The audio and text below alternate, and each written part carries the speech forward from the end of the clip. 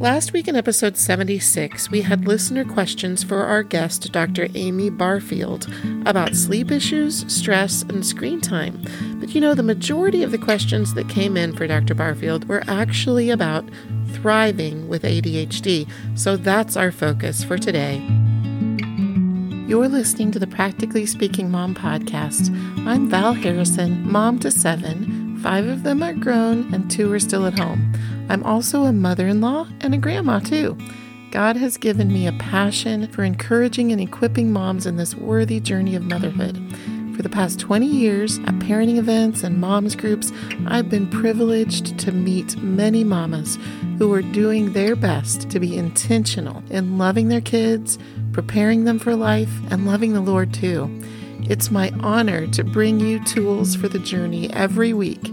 You can find lots more resources on my website, practicallyspeakingmom.com. That's also where you can subscribe to receive my weekly email of a blog post and podcast, all sharing the same theme for that week. Intentional moms, let's get started with building stronger families right now. Before we get into our listener questions for Dr. Barfield, let's take a quick look at a few famous people who have shared publicly about their life with ADHD. I'll bet you've heard of Ty Pennington. He is the host of Extreme Makeover Home Edition.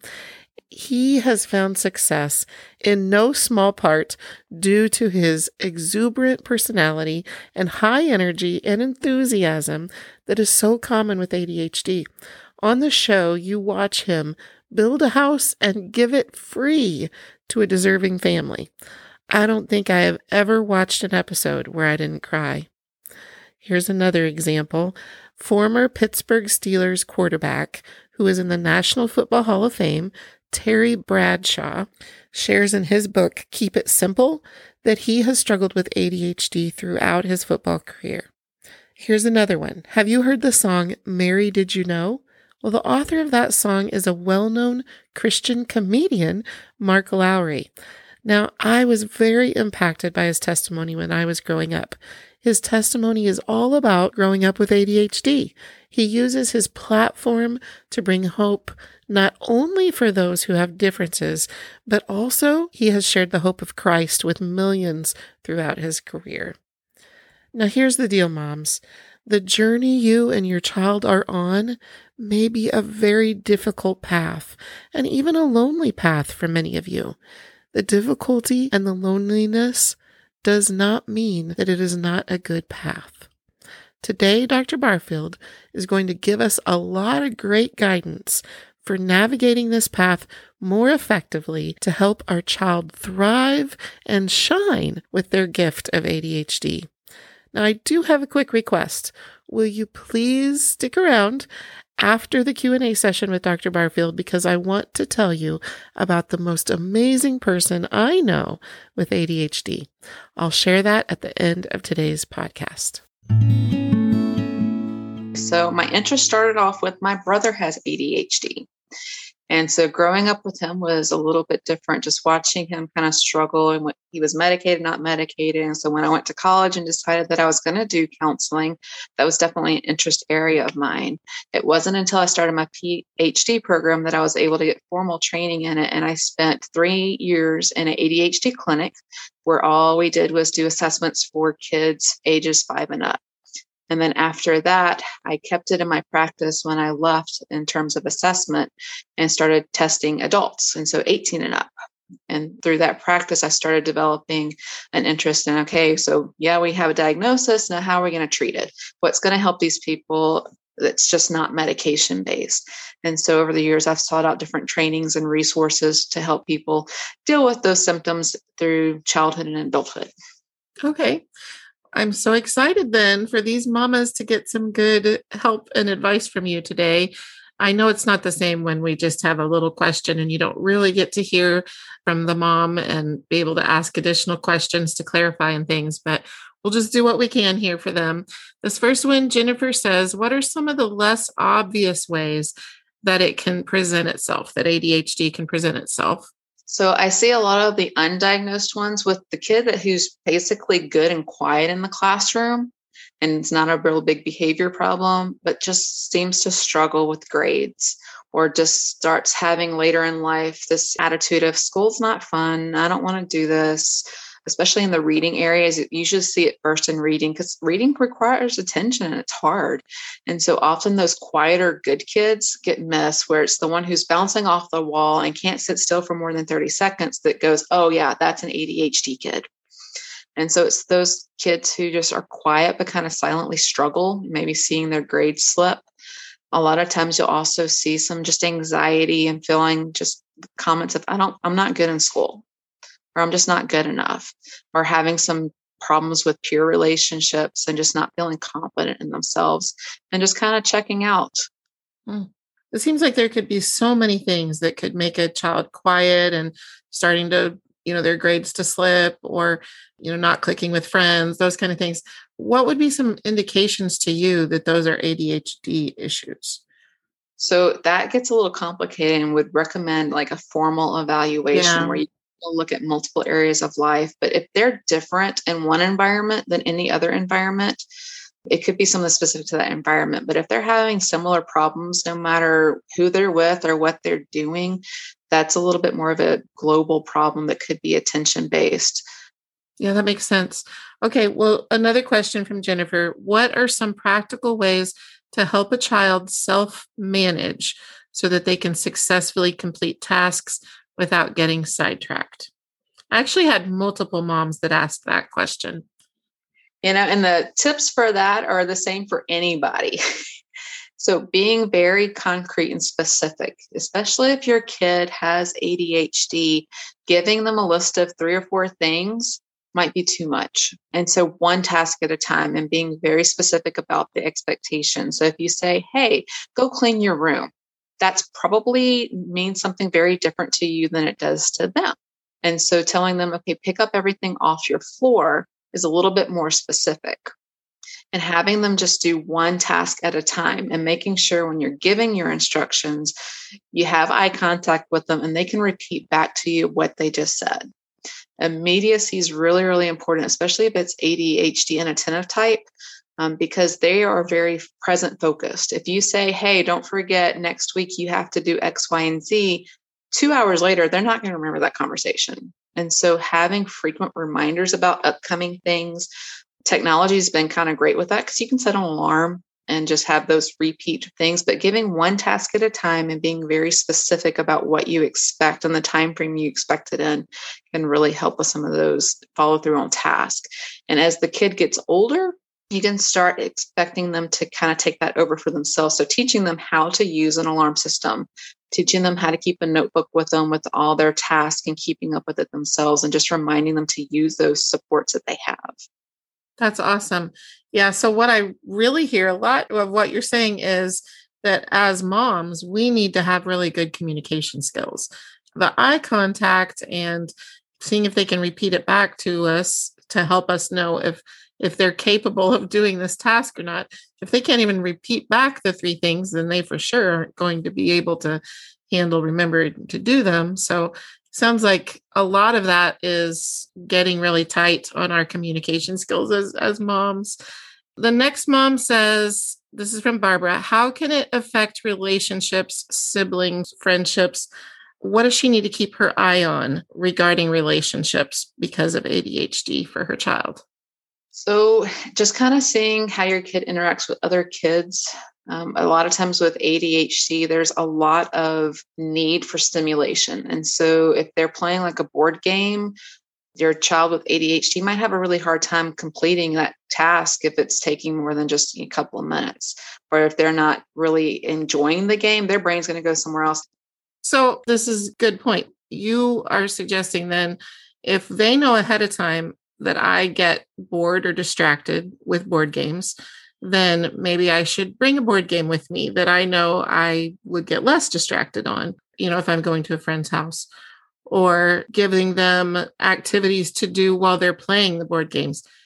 And the other part of it is going to be helping your kid understand the kind of social cues. A lot of times with ADHD, because it's so in the moment and instant gratification, there's not a whole lot of forward thinking of, how might this come across? Or if I say this now, could it hurt someone's feelings? Like all that stuff that a lot of people go through about how to have that just basic social interaction. An ADHD brain is just reacting. And so sometimes they'll say things without thinking, and it can be taken the wrong way by peers. Sometimes they can just be very impulsive in that decision making and not say, well, this probably isn't the best idea for me to do.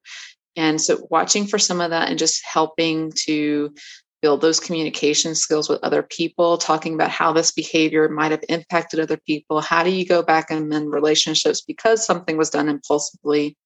There's a lot of that can really help with the social aspect of the inattentive type. Yeah, that's great. I know for some of my kids, I literally scheduled about 3 times a week. That in the young years, I called it manners practice. But then as they got a little bit older, it was social skills practice. But they just needed some extra of that. And so I just started watching for manners books, at stores or garage sales or whatever, so that I had a pretty good collection of them. And then we could just take a page or two from any manners book and talk about it, role play it, different scenarios so that they got comfortable with always considering the other person. Does ADHD hinder memory? This is another question that was common with listeners asking me to ask you. Is this connected to memory? Memory is 2 parts. You have a long-term memory and short-term memory. And with ADHD, you can often see some impairment in your short-term memory. So it's kind of the in one ear, out the other phenomenon where you're like, I just told you this, and they don't remember it. And it's not that they weren't listening at the time. It's just that something else took that spot in the brain for processing. And so there is a little bit of a short-term memory thing. And that's why parents get so frustrated. Like, I've told you this 100 times, and you probably have told them 100 times, and they've listened. And it's not that they are intentionally ignoring you. It's just that's not the forepart of their brain in that moment. Okay, so one of the moms had said flashcards, for example, or learning multiplication skills. She feels like she's done this a million times over and over again. And for a while, he will learn it and remember it. And then pretty soon he doesn't remember anymore. And so do you think there's more going on there than just ADHD? There could be, especially if they had it for a little while and then they didn't. Sometimes it does take way more repetitions than another student or even another sibling. Sometimes it just needs more repetitions. Sometimes it could be an underlying learning disorder that needs to be evaluated and treated.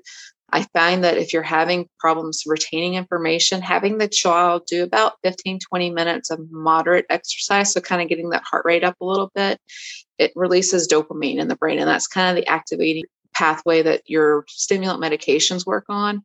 And so having a little bit of that for about 15, 20 minutes, getting the heart rate up, getting that physical energy out can help prep the brain for a little bit more learning experience. I love that.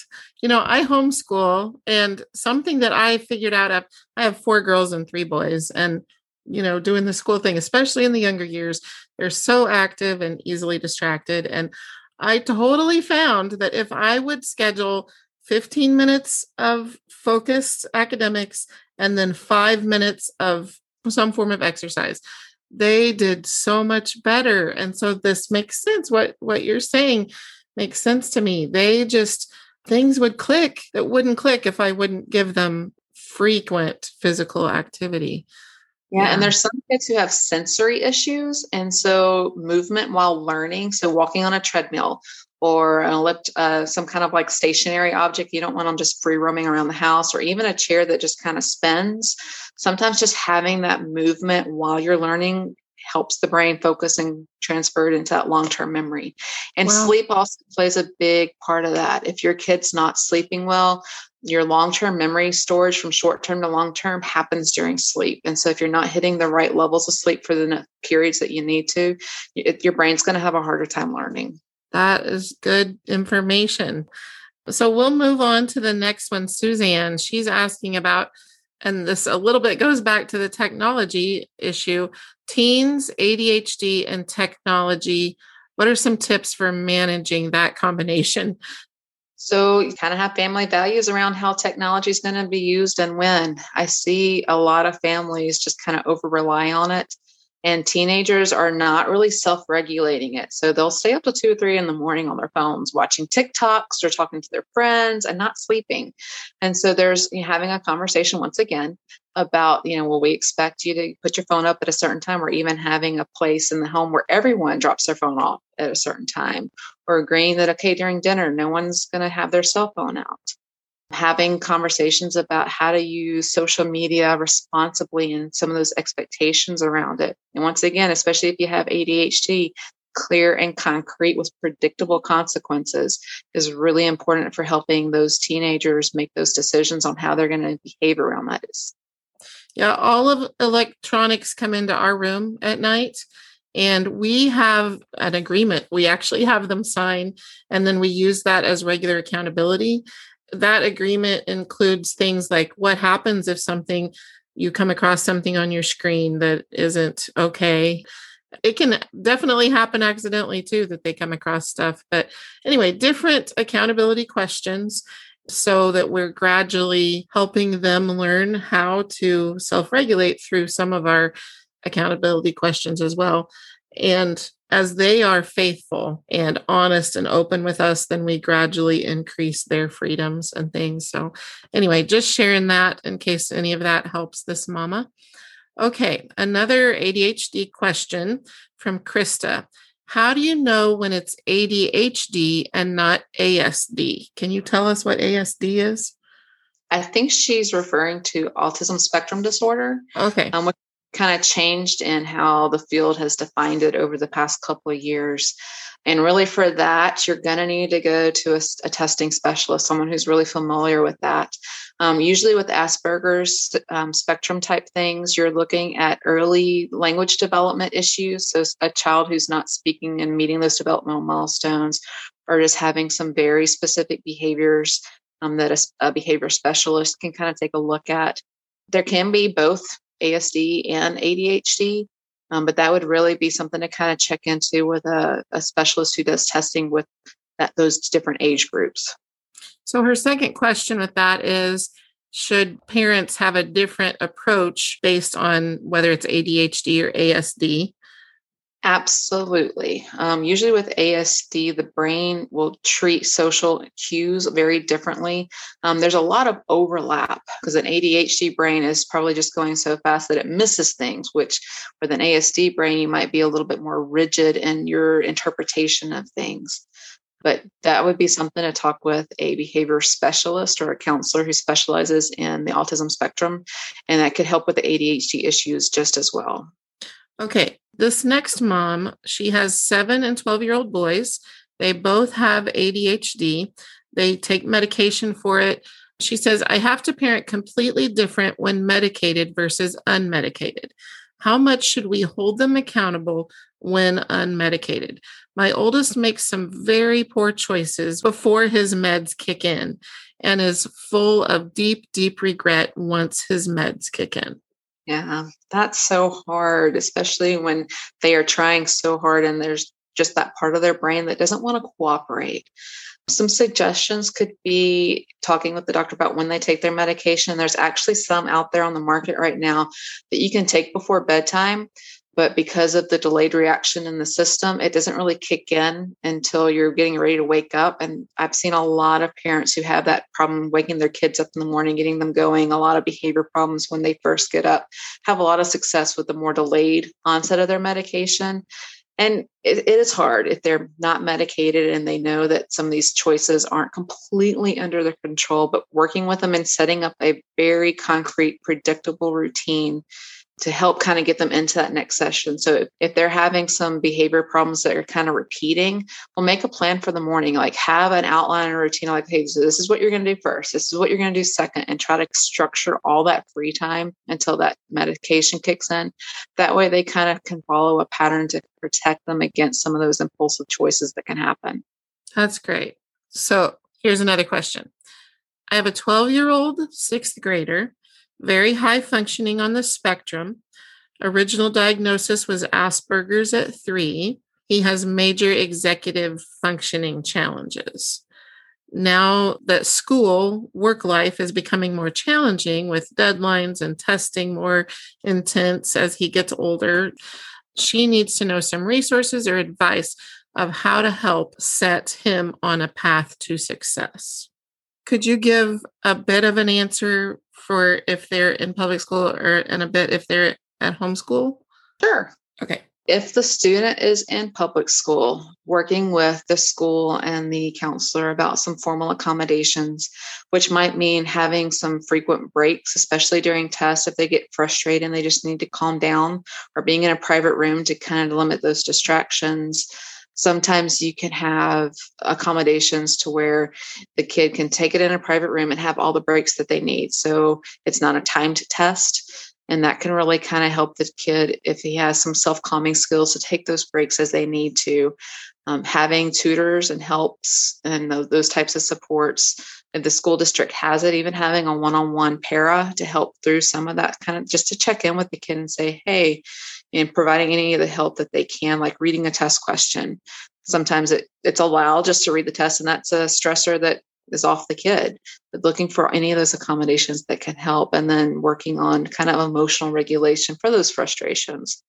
If it's homeschooled and you have a little bit more flexibility, alternating your difficult topics with your easier topics and scheduling frequent breaks and just kind of downtime for the kid to blow off steam or just relax in between periods, and making those hard topics a little bit shorter in duration, but repeating more frequently. Good stuff.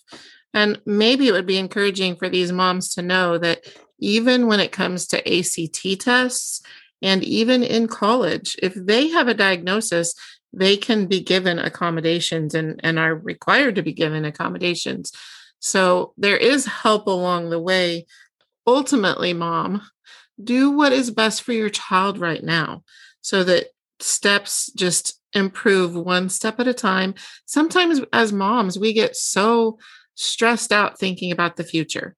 Am I going to help this child be able to function as an adult? And that's important as part of being intentional, planning ahead and thinking long term, because sometimes we get so stressed out about that long-term vision that seems impossible to us right now.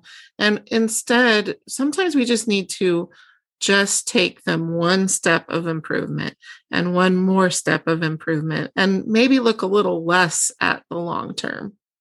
Absolutely, because there's going to be supports everywhere. And teaching your kid how to work through those frustrations and calm down, and just that resiliency of, okay, like, yeah, this is hard, but I can do it. And we're going to keep going.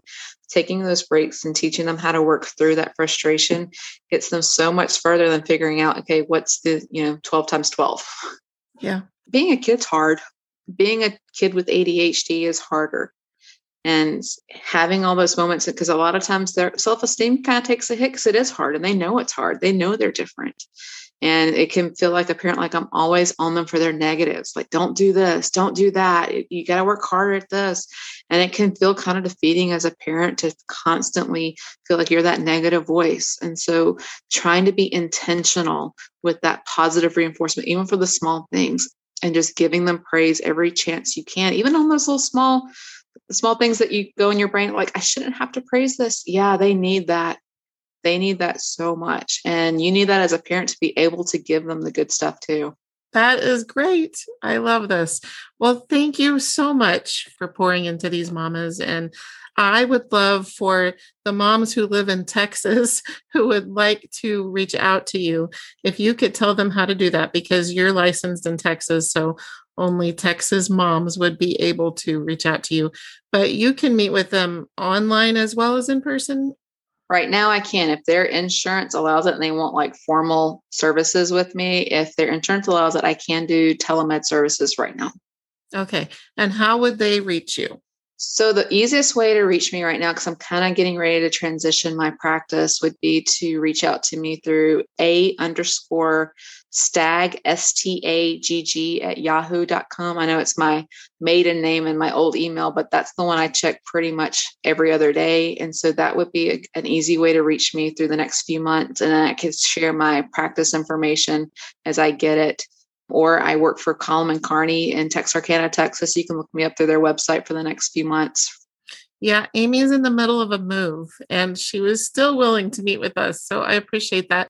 Hey, how have you liked the Practically Speaking Mom ministry? You know, have you found benefit through the podcasts or blogs? Or I know you're a member of the Intentional Mom Strong Family group as well.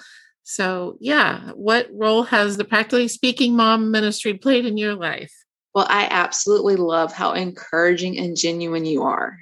Being a mom's hard. I never thought I was going to be a mom. And now that I am a mom, I'm like, this is harder than I thought it was going to be. And just having a place to, I listen to you when I go running in the mornings, which has not happened in the past couple of weeks because it's cold. But that's my downtime. And that's where I just listen. And I found that your podcasts have been so encouraging and just good reminders of, there's some things that I could do better and I can be intentional with.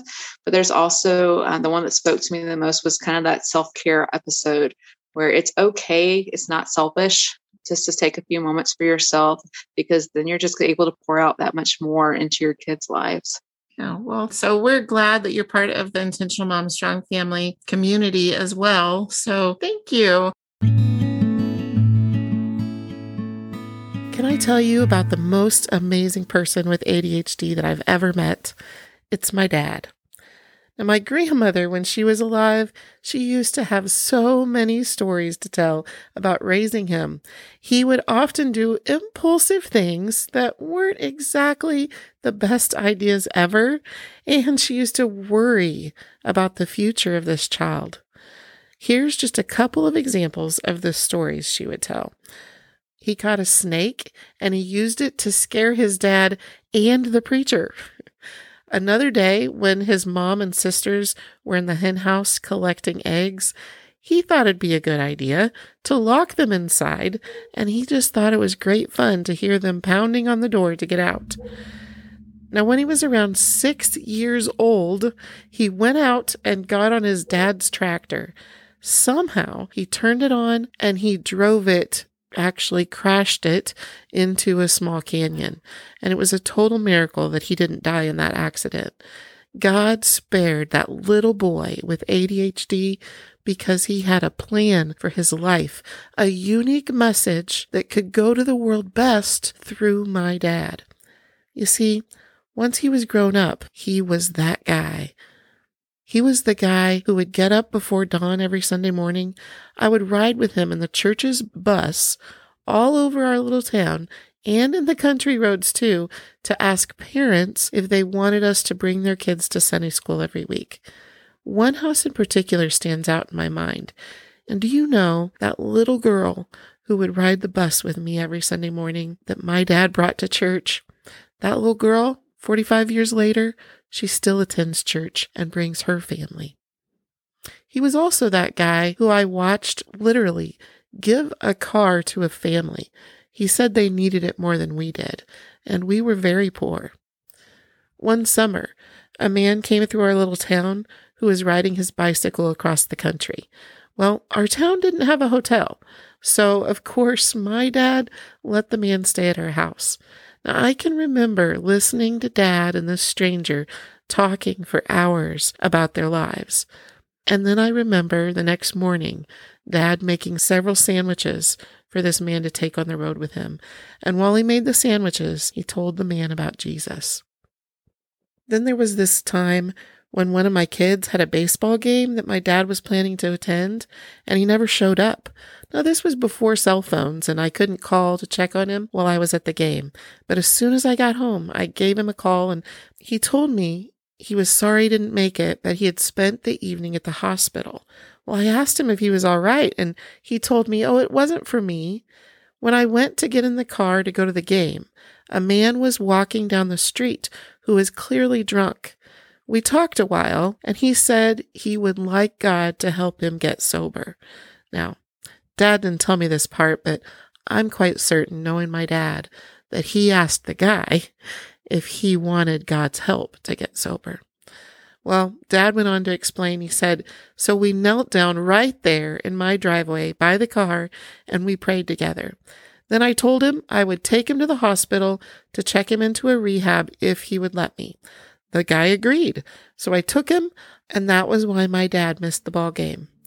You see, my dad's ADHD didn't hold him back. It was part of what made him who he is. And who he is a world changer.